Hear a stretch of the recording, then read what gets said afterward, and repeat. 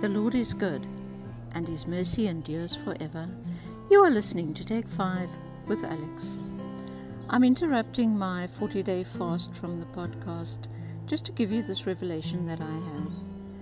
In Daniel chapter 3, Daniel's friends are in peril of dying as they've been sentenced to be thrown into the fiery furnace for not bowing down to the golden statue. Daniel 3:16 to 18. Shadrach, Meshach, and Abednego answered and said to the king, O Nebuchadnezzar, we have no need to answer you in this matter. If that is the case, our God, whom we serve, is able to deliver us from the burning fiery furnace, and He will deliver us from your hand, O king. But if not, let it be known to you, O king, that we do not serve your gods, nor will we worship the gold image which you have set up. This made me think about the coronavirus.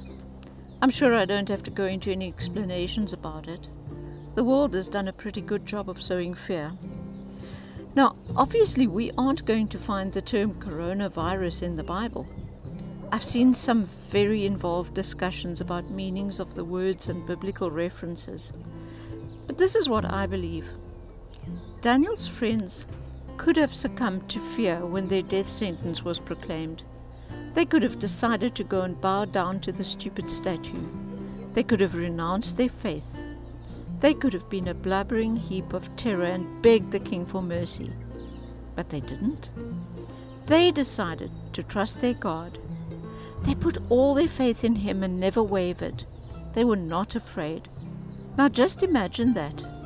There was this huge fire and they were about to be thrown into it. No walking over hot coals or something mild like that. They were on the brink of being cremated alive, and they didn't flinch. They tell the king that God will save them, and even if He doesn't save them from the furnace, He will save them from the king. In other words, if they die, the king won't be able to persecute them anymore, and they will be in heaven.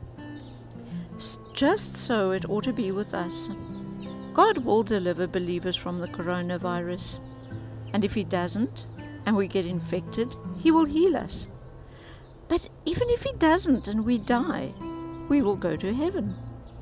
Therefore, there is no reason whatsoever to fear. Are you afraid of going to heaven? I know that I'm not.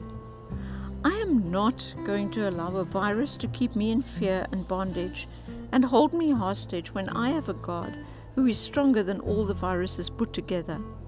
Just like those Jewish boys said, they will not serve the foreign gods. I have no intention whatsoever of serving fear.